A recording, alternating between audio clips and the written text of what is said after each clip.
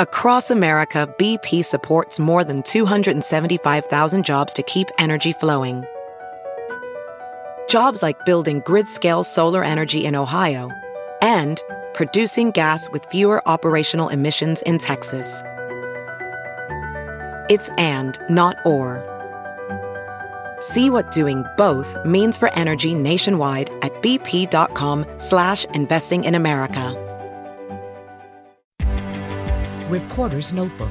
This is Vicki Barker. When I was 8 years old, I swore never to get married. Last week, half a world away, 8-year-old Devanshi Sanghvi made a similar pledge, but she acted on hers. This millionaire's daughter traded her bejeweled gown for a simple white sari, had her head shaved, and became a child nun in her family's ancient and austere Jain religion. From now on, she'll fast every day after sunset, sleep on the floor, avoid all forms of transport except her own 2 feet.